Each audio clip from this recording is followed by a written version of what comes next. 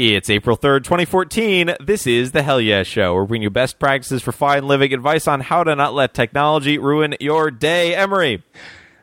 It only helps.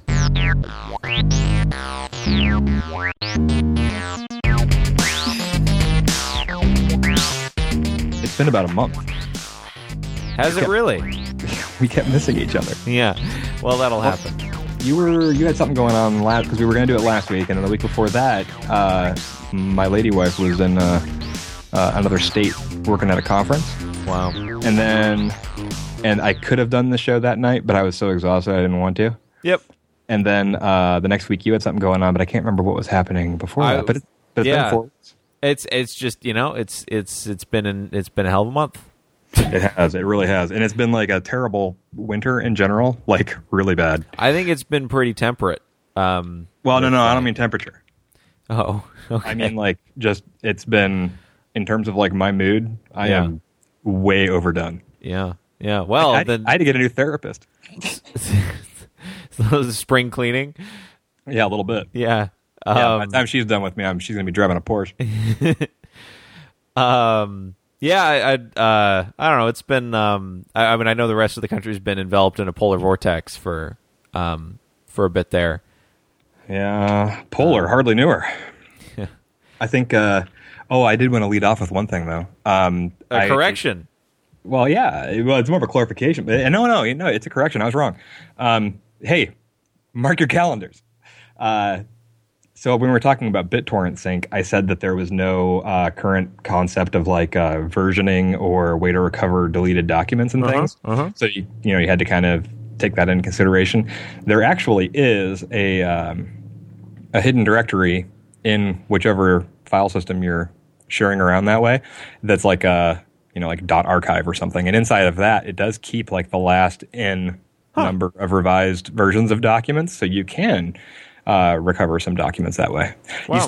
You still can't do like OS X's extended metadata. Still doesn't make it across, but other than that, I am still loving it. I run it on my laptop and my desktop, and I also run it in a jail on my NAS. So it's really slick, and I'm really digging it quite a bit. It's way, way handy for keeping like my current checked out version of my work stuff and like things that I'm working on that are like writing related. And then I'm way digging it. Cool. Did you check it out at all? No, I've not. I don't have the unique needs you have for like a very robust backup and sync system. Well, the backup thing I had covered. It's really the synchronization thing. I guess you keep most of your stuff in Drive, though, don't you? Right, exactly. Yeah. So, I mean, yes, basically anything that I am not okay with losing goes into Google Drive, and pretty much gets synced to all my machines. The one exception to that currently is my photo library. So my music library goes into Google Play Music.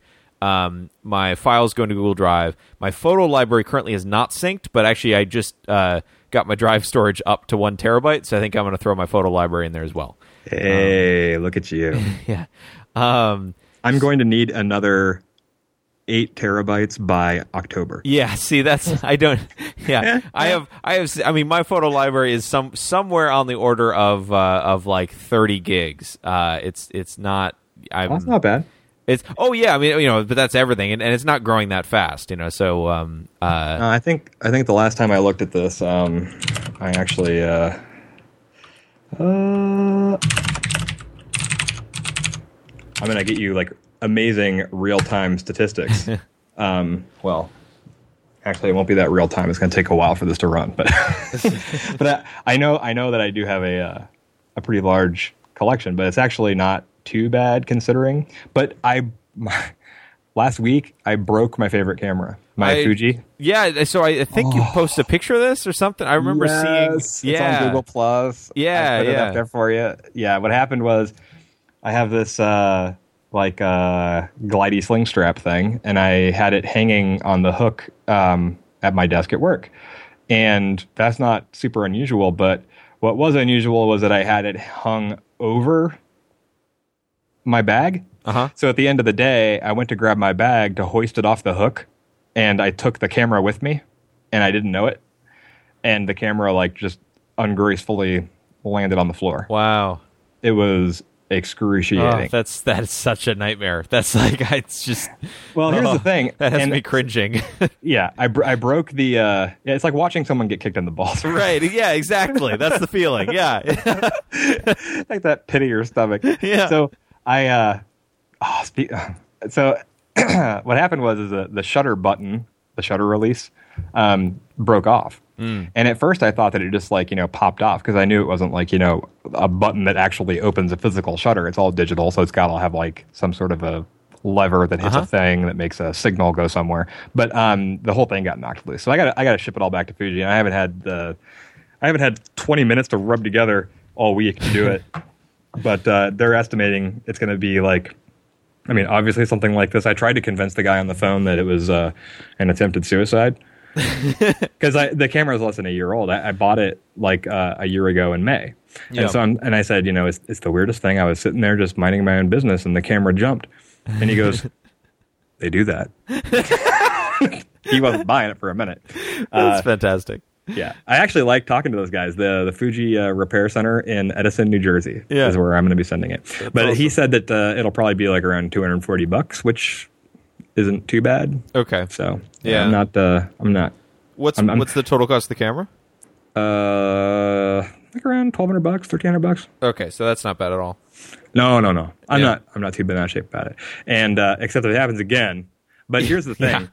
This is one thing that I'm done doing is that I had a soft release on the shutter. Mm-hmm. Are you familiar with this? No. Oh, is this like so you can hook up a remote or something? Well, okay. So the most shutter releases on cameras in a certain class have a threaded hole on the shutter release, and it's so you can use a cable release or any other thing that will activate your shutter. But a lot of people, well, I don't know how many people, but many people will put something that raises the shutter release up a little bit more to elevate it, and it's called a soft release. And what it does is it gives you more surface area to hit the shutter, and it helps you hold your hand still longer because it's like it's a subtler motion. You don't have to like push down so much. Yeah, because it's just like a really soft touch, and you can use like the middle of your finger instead of the tip. Huh. Cool. Well, yes and no. So what I think happened is that when the camera fell, because for the life of me, I can't figure out any other way this is possible, is because I had that slightly higher length and like a lip that I think when it hit the ground, it hit it with enough force on that soft release and treated it like a lever and actually pried the shutter out. Oh. Huh. So I'm done with the soft release. I mean, I have small girlish hands anyways. It's not really a big imposition for me to press the button. Yeah. I just liked having it because it felt nice, but whatever. I'm done. Yeah, and my other thing that I've been doing other than crying over my camera is playing the new expansion of Diablo 3, The Reaper of Souls. I've seen you playing that a lot. I'll log into Hearthstone, and which we can talk about later. And I've been seeing you pretty consistently working through that. So what's nice is that it's something that I can do. I can play it solo, or I can play it with a friend, and then. Like one of my internet friends from app.net, we were having a conversation about something else, and then I found out that he was playing Diablo. So I played a couple, did a couple of runs with him last night. That was pretty cool. So is it like, are you? We'll come back to Diablo in a second. I have another question now. You are meeting people on app.net that you do not know elsewhere. Yes. Is this like? Is this? Well, we're not like hanging out and making out, right? I mean, yeah. But is this something inherent to app.net, or like is this just something that is happening to you? Like, is part of app.net meeting random people? I don't know how to answer that. Like, do you mean like it's not a mixer or like a dating? No. But I mean, like I guess I've never really understood app.net very well, probably because I've never really used it. App.net, think of app.net as a smaller Twitter. Okay. So it's a much smaller pool, and the messages are longer, and there's more services that hook into it. So what's nice about app.net is that if you use it You can only, there's some limitations on like because they offer storage for like attachments and stuff. But there's some limitations on the number of people you can follow and how much storage you have unless you're paying money. And if you pay money, and it's not an insignificant amount of money, but I don't remember how much it is. I think it's like $50 or whatever a year. Okay. And what that gets you though is a huge chunk of storage, and it removes the limitations, and they're completely the entire design of the service is that the users can own their own data and that there's no advertising. Right. Yeah. Like that's kind of the model, is that you're probably too young to remember the well. Am I correct? I'm aware of the well. I never used the well. So it kind of reminds me of like there are certain aspects of app.net that remind me of using the well. So, which is kind of cool. And then and there's all sorts of people there. Most of them are, a little nerdy, just by virtue of the fact that it's a really bleeding edge, moving target, microblogging and presence and notification service. Yeah. But what's really cool about it is that they do. They have a push notification service, which is really nice.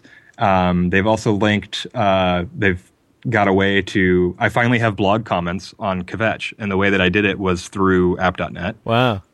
So basically I'm accepting authenticated comments, which is great. Like that cuts down on all of my junk and only gets me stuff that I care about.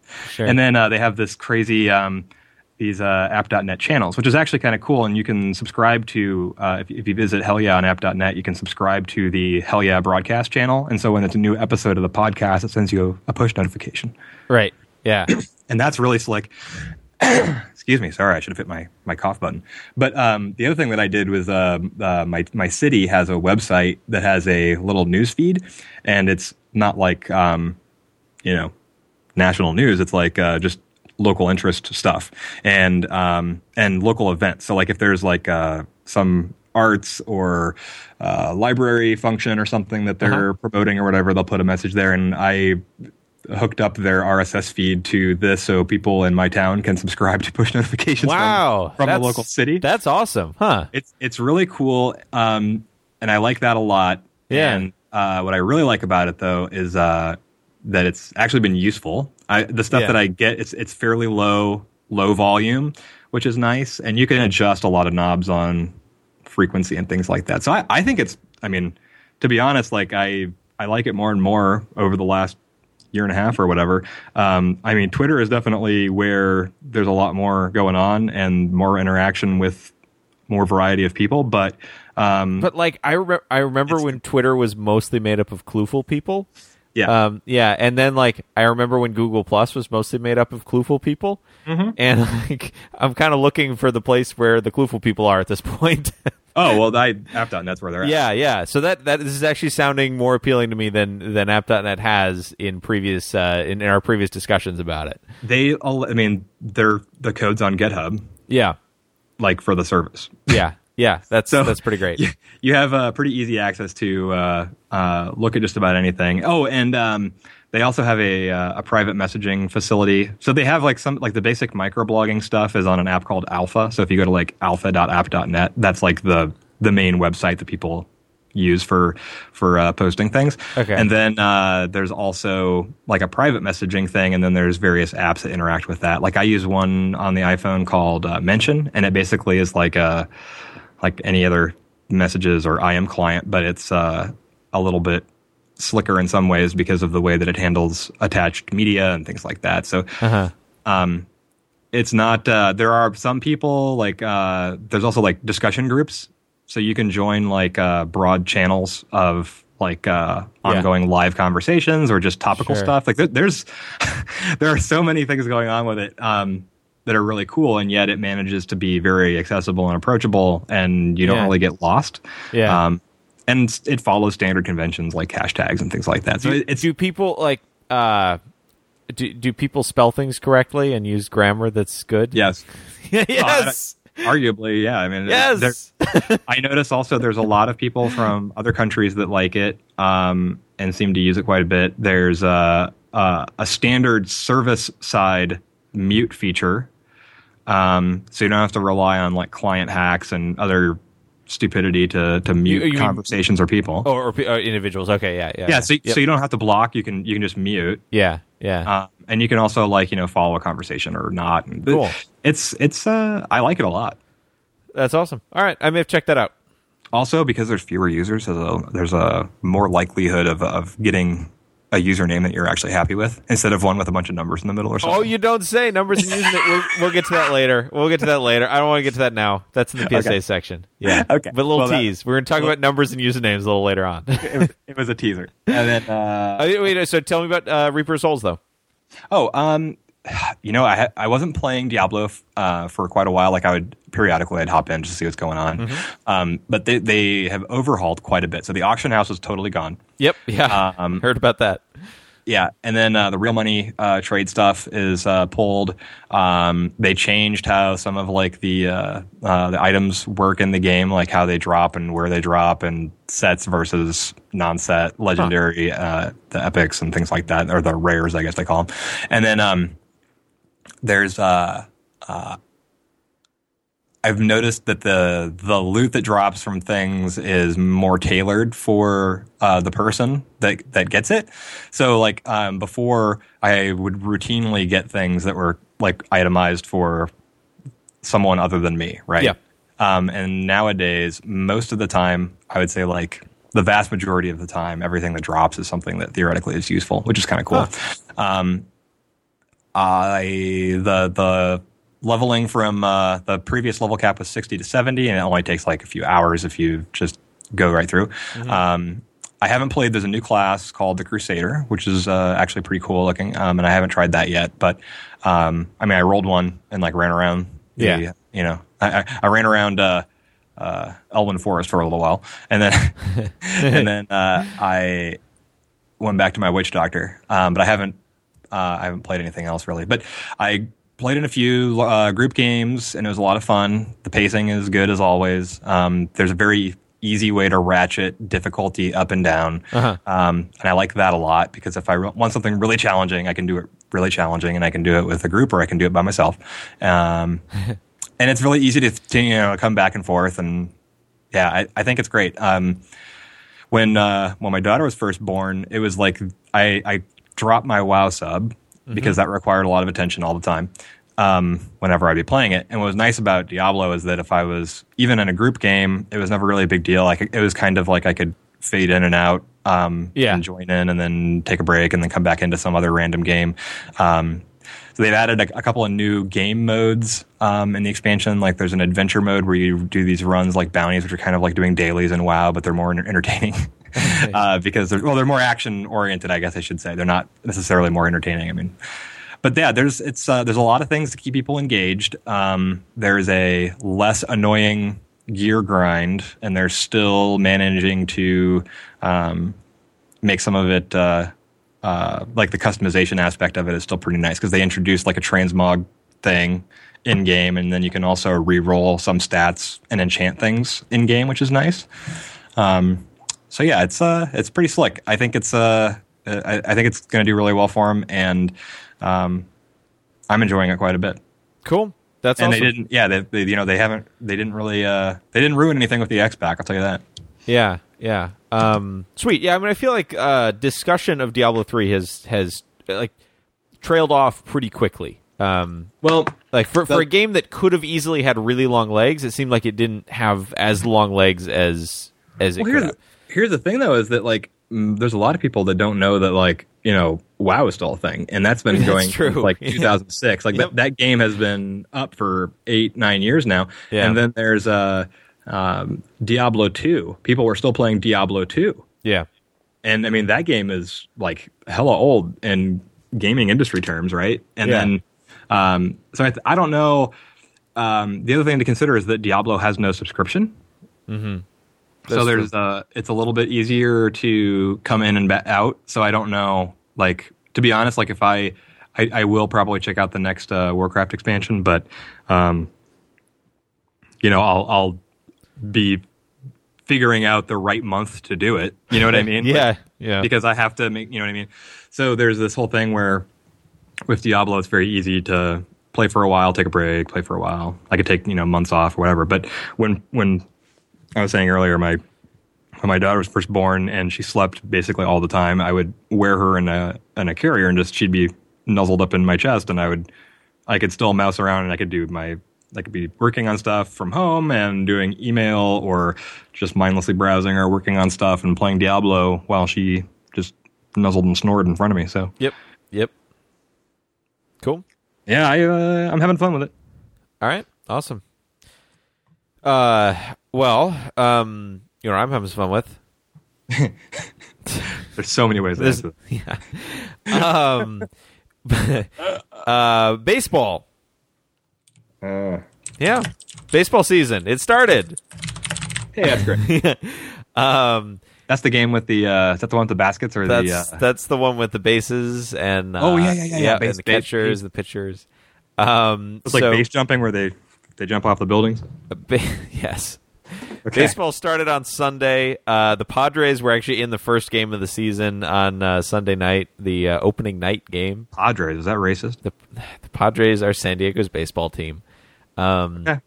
So I've been watching it on MLB TV, which I have generally enjoyed. Enjoyed it a whole lot last year, especially because last year was the first year where I had 4G or LTE on my phone. Oh yeah, yeah, and so it was amazing last year to be able to. I get a little push notification on my phone when a Padres game starts, and I open up the MLB TV app and I'm immediately watching the game wherever I am, pretty much, as long as I'm getting 4G or better. Typically it's even streaming in HD, it works perfectly fine. So that's quite cool. To be able to tune in from anywhere. So I'm doing that again this year. Been enjoying it so far. They've got apps out for the Xbox One and PS4. I've only tried the Xbox One app so far, but yeah, I think it's a solid service. Really? Like it could have been terrible, and it was in some ways for a while. Like they were showing ads on it that were terrible, and they required a plug-in in order to play HD on if you were streaming it on a PC. Yeah, just all sorts of bad stuff, and they've worked through a lot of those issues. It now tends to work pretty well. They still have blackout restrictions, so like if you're in the city where your team is playing, there's like you can't watch the games live all the time. That is BS. Yeah, I know. I mean, that's the way baseball. This is why sports are stupid. Yeah. I mean, because they want you to watch it on the network essentially. But for me, it's great because I'm following the Padres and I don't live in San Diego, so it's actually I can tune into unless they're playing the Giants, I can tune into pretty much every game. So, yeah, it's good. Anyway, moving on. So I got a couple friends that are like way into baseball too. It's just something. Most professional sports are things that I can enjoy watching in person, but I have very little tolerance for otherwise, or no interest in following. Yeah.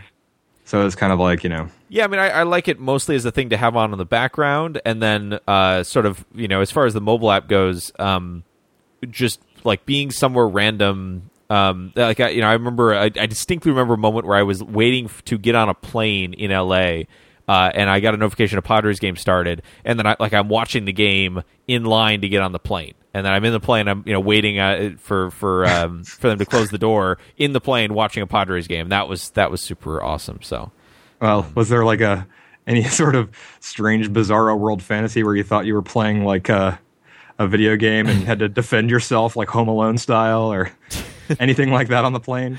Well, like your trip to Australia? Oh, the Castle Doctrine dream? My hallucination. No, I don't think any hallucinations happen on that plane flight.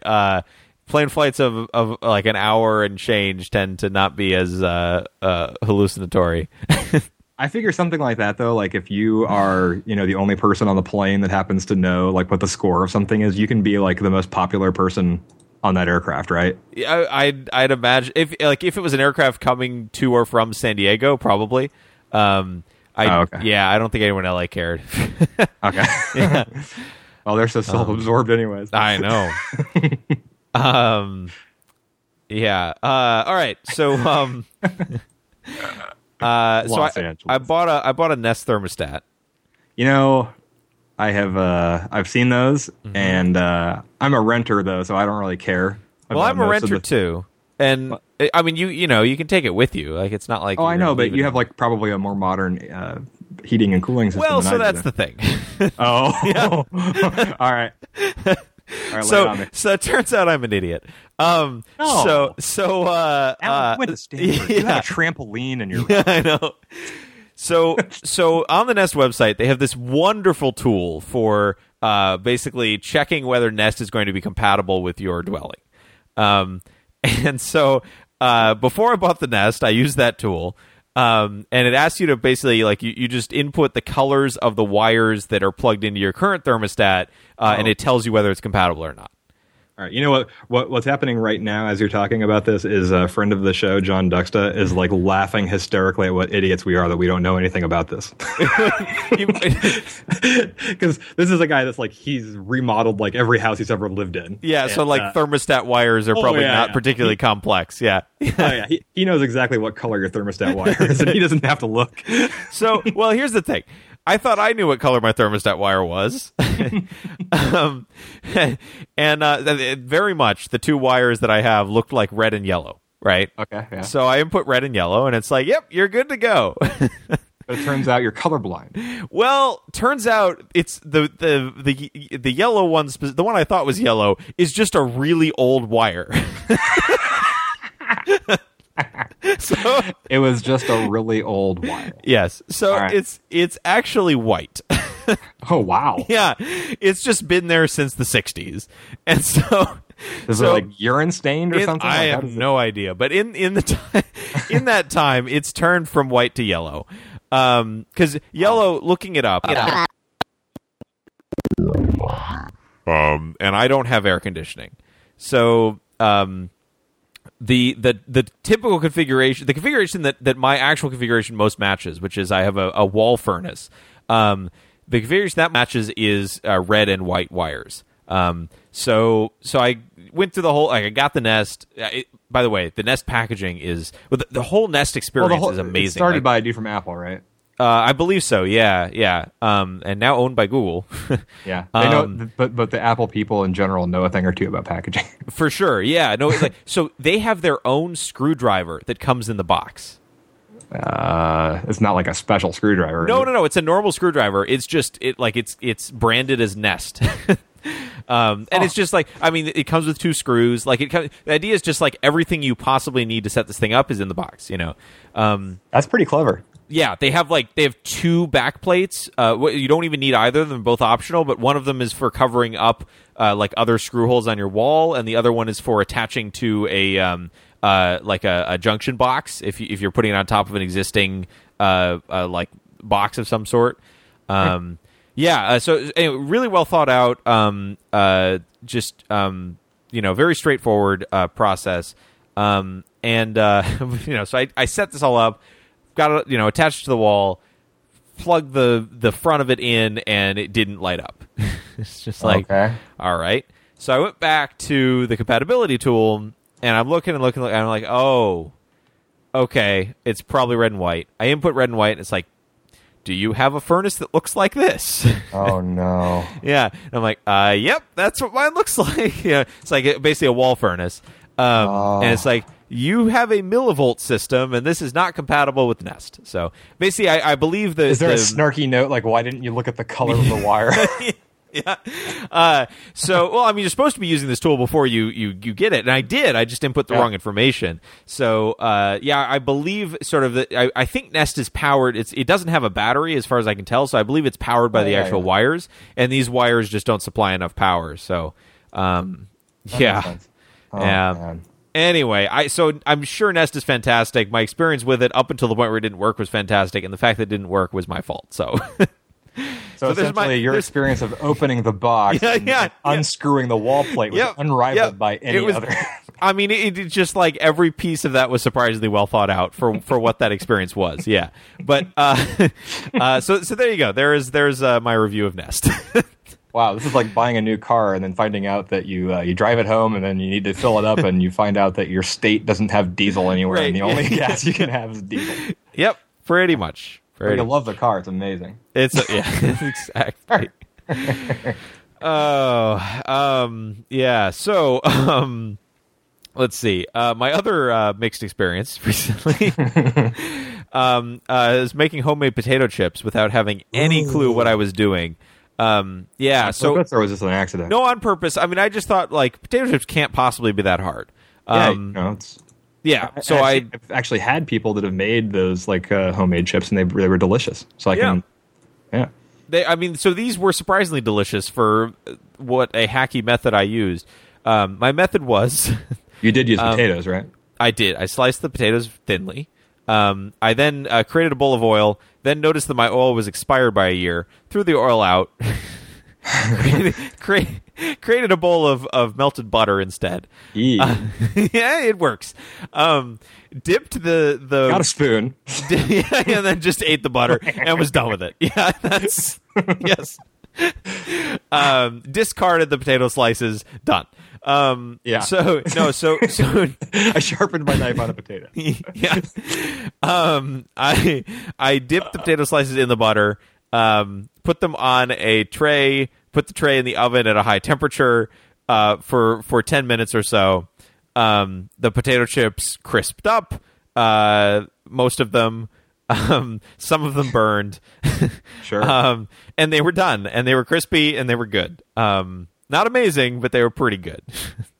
So the motivation for this is actually I just needed a vessel to consume Frank's Red Hot sauce. Ooh, that stuff's pretty good. Yeah, I recently discovered Frank's Red Hot. I had actually not... I'd heard it referenced before. I'd never actually experienced it firsthand. I am a big fan of Frank's Red Hot now. So it's pretty good. There's also there's another brand that I like that has it. They make like a what is it? Like a lime chili sauce that's really good. But the Frank's Red Hot is awesome on eggs.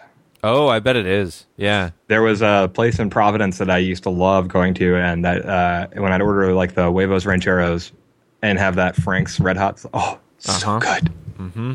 Oh, now I want to go. Yeah. Yeah, you can make them. No, I can't. I don't know why, but I've had huevos rancheros prepared by dozens of other people. I've tried making it myself. It's never been as good as the people. And actually, it turns out I shouldn't feel that bad because I can't even get that anymore if I live there because the restaurant that did it was they got bought by somebody else and then they wound up closing because the dude sucked and it's a sad story. But yeah, so Frank's Red Hot and you put this on the potato chips. I put it on the potato chips. Yeah, that's a good idea. I haven't done that. Yeah, it was pretty good. Wow. Yeah, for sure. So anyway. Yeah, so there's my recipe for just a lot of great... Just slice the potatoes. A lot of great info on this show. Yeah, we've got the Nest review. We've got my homemade potato chips recipe. Are there any other disasters? I see on the show notes that the next item could also end in a catastrophe. Yeah, so the next item is butt shakers. Like Shakira. Yeah, exactly. So butt shakers, also known as couch shakers, also known as tactile transducers, are things that you put on or in your couch, which vibrate it at frequencies, or basically vibrate it in as a subwoofer would do, but the frequencies they're vibrating with are not audible frequencies. They're tactile frequencies, like you can feel the vibration, right? Well, technically, it's my understanding that a subwoofer does not actually produce audible tone either. Actually, that is true, right? But I guess this just happens to be one inside your furniture. Yes, to give you like that THX surround experience, or what's the deal? So there's a couple uses for these. So one, if you're in a situation where you cannot have a loud subwoofer. You can use these to provide some additional oomph without needing the loud subwoofer, because the oomph is directed into your butt instead of into the air. The other piece, the other side of this is basically if you already, if you have a good sound system, but you just, you want a little something more. Well, sure. You want some sort of, some physical feedback. when there's an explosion on screen, you want to feel that explosion. And you can mount these in the furniture. You don't actually have to put them into your butt. No. Fortunately, yeah. There's a layer between your butt and the device. Okay. So for me, I routed some speaker wire through the back of my couch underneath the cushions, and so I have 2 of these underneath the cushions of the couch. All right. Yeah, does a hell of a job. So tell me what the experience is. Like, you're just hanging out and having your butt shake? It's so it is somewhat subtle. It's not like there's an earthquake or anything. But it's, when there's a significant impact on screen, it is an interesting augmentation to that experience. You didn't get this to impress girls, did you? That was exactly my plan. I thought there's nothing more impressive than a butt shaker. Well, there's some weird YouTube craze now where people with very loud subwoofers in their car impress women with them in a way that you wouldn't expect. But I was just curious. Yeah. But you're a gentleman. I mean, that's never something you would do. No, that's because my wife would hate this product. I can tell you that right now. There's no way. There's no way that Liz would ever let me have anything, A, called a butt shaker installed in any piece of furniture in the house, and B, tolerate it for 1 New York minute. There's no way. Yeah. So I mean, I think if you were to install them, and not tell her, she'll know. She's like the princess and the pea. I can't do anything. Oh yeah, she'll. No, I mean, it's a subtle enough experience. She can detect a 5 dB gain on the subwoofer from outside. Okay, all right. She is hypersensitive to that, unnaturally sensitive. I don't even know how it's even possible, but yeah, it's a non-starter for me. But I'm very happy for you. Oh yeah, it's working out well. Yeah. So, but you know what? Yeah. You know when it works out the best. Yeah. Is when there's a significant impact in Dark Souls 2. Okay. I knew you were going to go into this game, and I knew that you would be excited about it. And I'm very happy to hear about this because I, of course, have been somewhat terrified of the franchise in general, but also I'm just a little wary of it.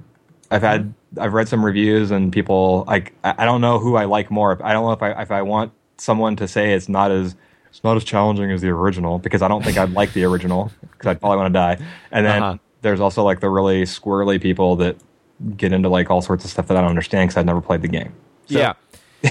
So I saw your post on G Plus where you said you weren't sure you're going to like it because of you're not sure you like this sort of game in general. Yeah, and it seems like you just don't have a good frame of reference for Dark Souls. Well, I don't like Skyrim, but I like Dragon Age. I like those types of games. I love Mass Effect. I don't like it's really weird. I think what it is anything that is a little I don't even know how to explain it. So I shouldn't even try. But tell me what you think. Yeah, I mean, so sort of the core of Dark Souls is being soul crushing in a lot of ways. So it's sort of making things seem impossible, and just making the game seem unbelievably difficult. And you'll run up against these barriers in the game where you're just that is unfair, that's impossible, I can never do this, and then but then you sort of you calm down and you take a closer look at it, and all of a sudden it sort of, you realize, I could actually do this is actually all right, and then you almost do it and then you die, and then you're like, okay, I can't actually, and then I can do this. So it kind of it really repeatedly will try and convince you that it is an incredibly difficult, if not impossible, game. And then the fun of it is sort of overcoming that and finding the ways in which it's actually somewhat playable and beatable if you can sort of figure it out. So I mean, practically it's an action RPG sort of. So you're doing real time combat maneuvers. You're fighting a variety of enemies. You're using magic or melee attacks, or a variety of stuff. But I like that you have to actually use a shield. If you have a shield, it's not enough that you have one. Yeah, so you either need to use a shield or you need to be really good at dodging. And when you have a shield, you need to actually raise it. Yeah, for sure. Yeah. So it's all actually in that sense, it's very kind of grounded in physical reality, or sort of physical notions. So for example, there are these exploding barrels. Where if you hit them with your sword, nothing will happen. They will just explode, and the explosive powder will leak out, or will dissipate. But if you hit them and also hit a wall, then your sword will strike the wall, create sparks. Those sparks will ignite the explosive powder, and a large explosion will happen. Yeah, so there are all these kind of really, that goes along with, you have to actually raise your shield. Your shield actually has to be between you and the enemy. It has a lot of, it is very grounded in a lot of ways in sort of, concrete physical interactions. Well, it's more of they try to adhere to some sort of realism that other games are more forgiving of. Right, exactly. Yes. Yeah. There's no sort of, we put this abstraction on this thing to make it easier, such that you execute the sword swing move and it just hits because of course it hits, and it does X damage. It's more subtle with those sorts of mechanics. But then there are opportunities there too. So you enemies are affected by the world in the same way you are, and there's having those physical groundings can sometimes make things easier as well. It's not just to make things harder. So what's different about this game from something like Skyrim? What's the point? Yeah, I mean it's what motivates you in the game other than. It is there's more of a so I guess in Skyrim there's sort of the main story, but for the most part that's not the appeal of playing the game. The appeal is sort of all the side stories and incredible detail in the world. Mm-hmm. In Dark Souls there is a pretty prevailing main story, but that main story serves mostly just as a forcing function to have you go out and kill bosses and clear areas and acquire souls. And what's this thing where people can interrupt you while you're playing? Oh yeah, so there's actually the multiplayer is pretty fascinating. If you are in human form, which you generally want to be because there are a lot of what in the hell is human form? So if you're human and you die once. You become undead, and there's no way to become human again except for using an item that actually ends up being pretty rare. Okay. So there's sort of a big penalty to dying while you're human, right? So why? Okay. But then there are all sorts of advantages to be human. There's stuff you can do while you're human you can't do when you're not. Okay. Like interact with other players. So that goes both ways. You can summon other players to come and help you, or other players can just randomly invade you and kill you. Wow. So in a community that is known for nothing more, if for no other reason than people love to grief each other, yeah, and do terrible things to one another, yeah, this sounds like a great thing to add to the game. Yep. Oh no. Yeah. So it's that's a very interesting mechanic. And it's actually the I've done a little bit of PvP. I didn't do any in the original Dark Souls. I've been doing a little in Dark Souls 2. It's really, really interesting. People are cautious. It's not just two people get into a world together and start, swinging their swords at each other. It's, because A, there is real penalty to death. And B, the combat is such that you actually do have to be quite careful and only attack if you really have an opening, where the enemy is in some compromised state. It tends to be actually very strategic and cautious in PvP. So yeah. So lots of interesting stuff. I mean, I would say you'll get a lot of the same. Like there aren't major changes between 1 and 2, so you could probably pick up Dark Souls 1 quite cheaply at this point. So I think I have the first one that I got on like PSN for free or something. Oh, yeah, that might be the case as well. Yeah, so if you're intrigued, I'd say try that out first because you can do so pretty cheaply or for free, and that'll give you a pretty good sense. I mean, the two games aren't all that radically different. So okay, yep. But I've been really, really enjoying it. It's especially right now. It is extremely cool to be in this period where people have not figured it out. Like there are, I mean, people have beat the game, but there are still, there's still a lot of nuance to the environmental stuff and secrets. Yeah, that people have not. Like there's a stat called adaptability, which people don't know what it does. Like, so like it says, 3D crafting is not really possible this time, or eventually, like it'll all get figured out. But right now, we're still in this stage where there's a description that just says like it makes things faster. Like the description kind of is like it makes actions faster. But like there's people have been tearing their hair out over trying to figure out exactly what this actually makes faster.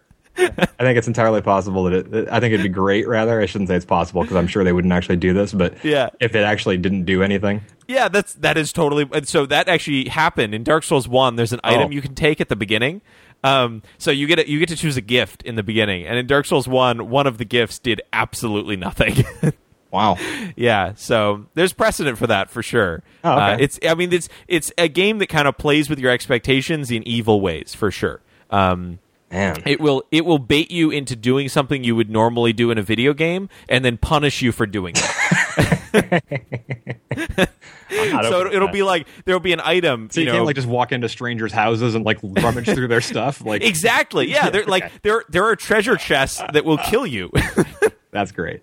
Yeah, it really plays on your expectations. It's quite fun. That's one thing that always makes Liz like really apprehensive is like when she would play Wind Waker. She was like, I don't understand. Like we're just going into someone's house and like digging through their drawers and like taking their soup. We're stealing their grandmother's soup and taking their clothes. Like what the hell is going on? Right. Yeah. That's exactly. Cool. And then I've been playing a whole lot of Hearthstone. Over the past a couple months, actually. Okay. That is a really well made game. It's great. I can't wait for the iPad version. Similarly was at the car wash the other day. Was thinking, what would be awesome is if I was playing Hearthstone on my iPad right now. That's all right. Yeah. I think there's a lot of things that I would like seeing at the car wash, and that's not necessarily one of them. But anyway, how many people do you play? Like, do you have like regular people you play with, or do you just like do the randoms? Or yeah, so there's a few people that I regularly do sort of like friend matches with. Then the sort of ranked ladder, I've played a decent amount of that. I think the arena is the most compelling experience, though. Is Frank playing? I don't know that. I mean, I don't think I'm Battle.net universal friends with Frank, so I don't know if he's playing or not. He recently decided to join Facebook, and it's been amazing. Yeah, it's added a whole new exciting dimension to using that service. Excellent. Yeah, Excellent. I haven't played a lot of Hearthstone lately, but I'm sure I'll come back. And especially like I was saying, I think it's a game that will be really well done on tablets. So I'm pretty stoked for that. Yeah, for sure. That'll motivate me. Yep. Cool. Let's move on to PSAs. We're running out of time, man. How much time do we have? We have about 12 minutes left. That's plenty of time. We can save the world in 12 minutes. All right, let's run through these PSAs. Yeah. Number one. Tell me about the numbers. Just don't put numbers in your usernames. Can you elaborate on that a little bit? Yeah, a little bit. So there are a lot of words out there. Okay. And a lot of characters, a lot of letters, right? Yeah. In fact, there are a sufficient number of words and letters such that it is quite possible to compose a username only of words and letters that does not require numbers at all. I don't know if I believe that. I would say on any service out there, it is. Alan, I didn't go to an Ivy possible League institution or own a trampoline, but I'm pretty sure that you have to have a number in your username. So why do this is particularly a problem on Xbox Live, but it's also a problem on pretty much every other service where you create a username. Yeah. Especially gaming environments. There's always like Butt Munch 13, and you got to think to yourself like, why are there 12 other people named Butt Munch? Yeah, exactly. And yes, so right. And especially people with 4 numbers after their name. Like, why are there 4? Why do you need 4 numbers? Well, it's the last 4 of their social, Alan. They got to remember it. Yes. And I guess maybe I should be happy because these people are not taking the good usernames that involve words because they're adding numbers to stupid usernames. Yeah. So maybe that's actually a good thing overall. But for creative people, sure. Yeah. But just it's also like an IQ filter, so you know immediately after receiving a message or an invitation from somebody whether or not you can determine the probability that they're going to be a pain in the ass. That's actually probably true. And it's actually an easy way to tell a lot of people's birthdays or birth years. Oh, yeah. Yeah, because when it's like, or graduation year. Yeah, right. Yeah, significant years. Mm-hmm. Anyway, PSA, just don't put numbers in your username. That's our, tip for better living this week. I like it. I had for people that use services for online backup, in particular software like Arc, if you opt to use Amazon S3 and Glacier, it can be difficult to determine like what your monthly bill will be depending on how much data you're backing up and how often you're going to put it there and how often you're going to get it out. Someone has a really good unofficial Amazon Glacier calculator, and the link is in the show notes, and it'll help you get a better idea of what those are going to be. I think my next billing cycle will finally be the one where I'm totally rolled over onto the new Glacier method. So I'm excited to see that because I've had a couple of somewhat largish bills while I've been migrating stuff. But overall, I think I love Arc, but the only issue has been like what I want to put in Glacier versus S3 and what the costs are going to be, and that this type of thing will help out quite a bit with that. The other thing, this looks really clean and nice. Yeah. It's a very simple little JavaScript thing. The other thing I liked was there's a feature for OS 10 and iOS called AirDrop that lets you really easily do like a peer-to-peer share with people in the vicinity. Mm-hmm. So it's not like over the internet, but what you can do is if your office mate, you've got a file or you want to send something to your spouse, you can just discover them in AirDrop and send it over directly to them. And it's actually pretty cool how it works, and we can talk about that another time. But it hasn't been something that a lot of people other than Mac users and iPhone users could enjoy because it doesn't work anywhere else. But there's something really similar to it called ShareDrop, and it works with a web browser. So if you use Chrome or Firefox, you can install this browser extension, Doodad, and it will let you do a very similar service and peer discovery thing and send files back and forth, which is really kind of a slick service. The website for it is sharedrop.io, and there's also a link to that in the show notes. Cool. Sounds good. Yeah. All right. Do you want to talk about any of the new stuff, or do you want to wait?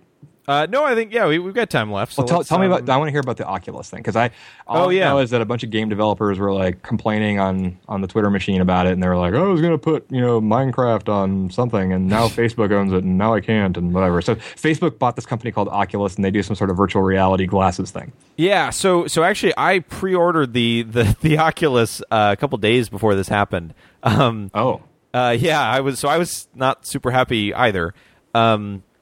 So the Oculus VR is a head-mounted display that will create a virtual. Will let you explore or move your head around in a virtual environment. And has one display per eye. Both of good resolution. So it basically gives you the illusion of being able to look around naturally in a virtual environment. Okay. So and they're just coming out. The one that I pre-ordered, the sort of second model. They've both been sort of the development kits. They don't really have a public release yet. But this is the second version of the development kit, which has higher resolution and has head tracking as well. So you can actually sort of lean forward, lean back, and it can track that stuff.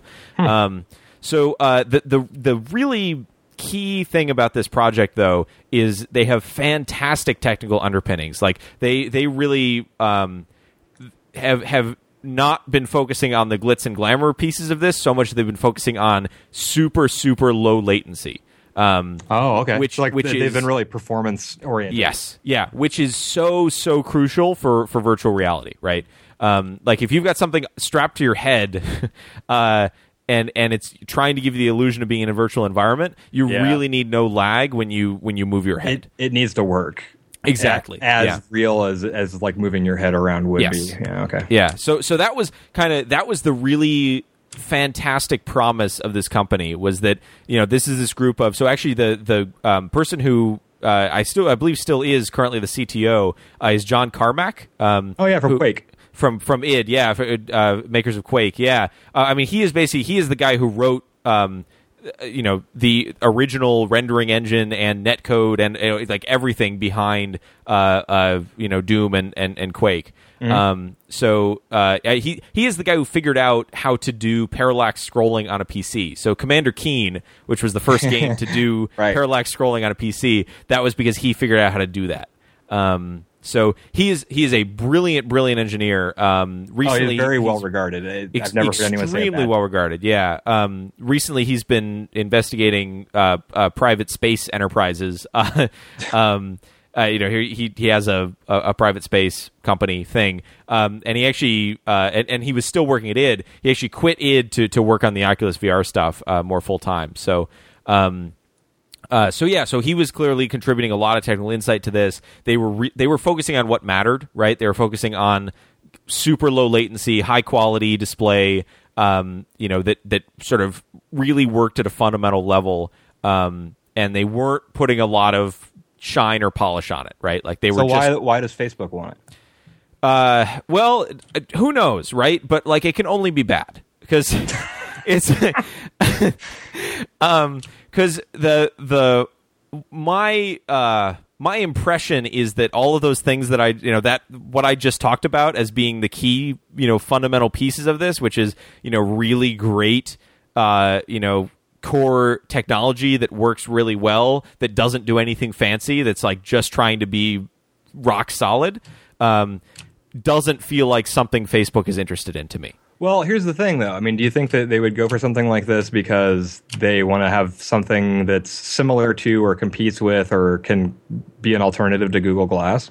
Like for augmented reality stuff? I don't think this is that. I mean, like, look at what Google Glass is supposed to do, right? It's supposed to be like you're out and about and you're, that's what I was saying. It's definitely for like an augmented reality thing, but I mean, and Google Glass doesn't really do augmented reality that well. Like it doesn't overlay across your whole vision. Like if you're doing, it does give you like contextual information, though. Yeah, for sure. Yeah, and that's for me. But I don't think you'll ever be walking around with an Oculus Rift on your head, or if you are, I think like it's a bad thing, right? Like they've perverted that project in a terrible way, right? Like it's what that project has been moving towards thus far is a super solid technical foundation for virtual reality that works beautifully for video games.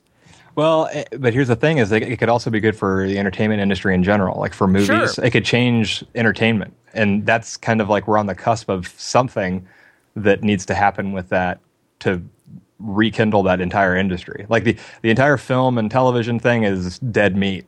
I mean, it's YouTube and Facebook like interactions, and it's social, and it's being able to interact with content that way. That there's no way to do it right now. That's at all what was promised to us at the World's Fair in 1940. Yeah, right. The way Facebook talked about this, I mean, they're saying like it seems like a natural step to build a social platform on top of virtual reality. They also great. So it's going to be the next Second Life. Yes, well, exactly.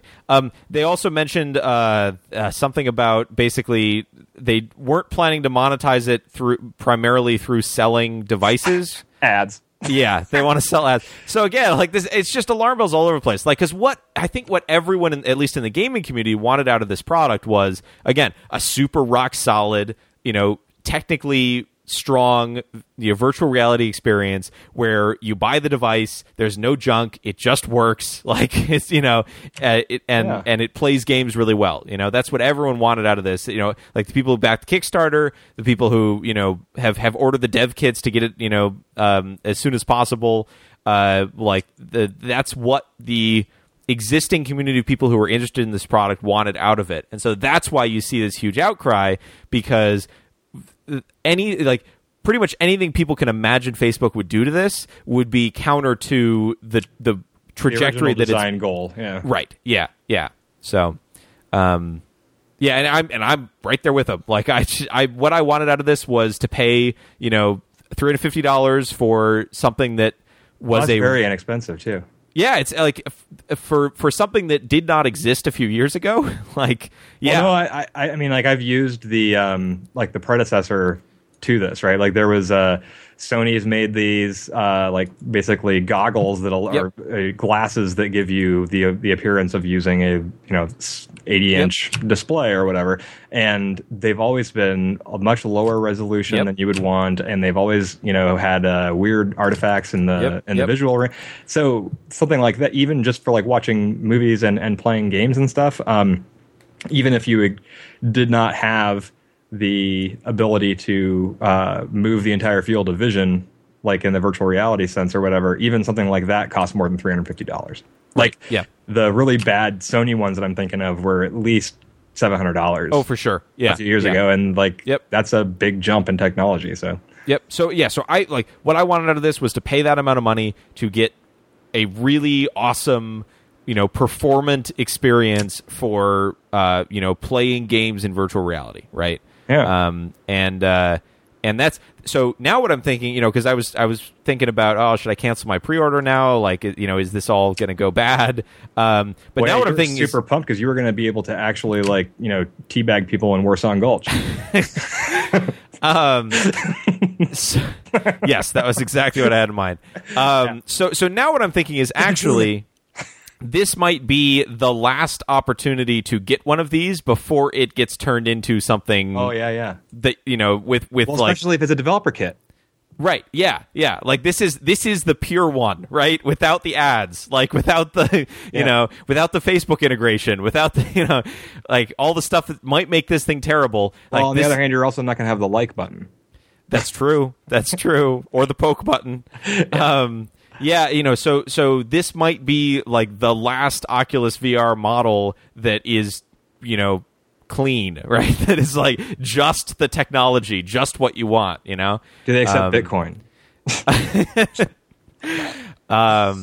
Yeah, so I there's a couple competing technology, a couple competing companies. Sony's got one of these now. There's another one, I forget the name of it. Project Morpheus, I think, but I do not have the confidence that anyone else has thought about the low level stuff to the degree that Oculus has and has gotten that stuff right. If there's one industry that could actually do it better, it would be the adult entertainment industry. Yeah, but latency's not a problem there. Yeah. Good point. Yeah. So, anyway, and in fact, it only helps. Yeah, right, exactly. Anyway, so I will, I'm going to keep my pre-order. I think, I'm looking forward to trying it out in a few months once they actually start shipping them. And I totally understand the outcry around this. I didn't even understand the product. You know what I mean? Like I got that it was like a headset and it did like a VR thing, but I didn't realize like the full scope of it. So I'm glad that. At least now I feel like I have a handle on what it does and why it's somewhat people are somewhat skeptical. Yep. Cool. All right, so that's probably we're over time, so that'll probably do it for this episode of the Hell Yeah Show. We got some great topics for next time, though. So oh, yeah, we do. Keep those in the hopper. And this time, I got to tell you, Alan, this was a very engaging and entertaining show. Good. Well, let's pat ourselves on the back and wrap it up. I'm doing that right now. All right. Tell your friends. Yeah. So if you want to find us on the web, you can do so at show.hellyeah.com. You can also send us an email directly at show@hellyeah.com. You can also find us on the Twitter machine, twitter.com/hellyeahshow. Send us a tweet at hellyeahshow. And you can also find us on the aforementioned app.net. The username there is @hellyeah. All right, very good. With that, we will see you in a couple weeks.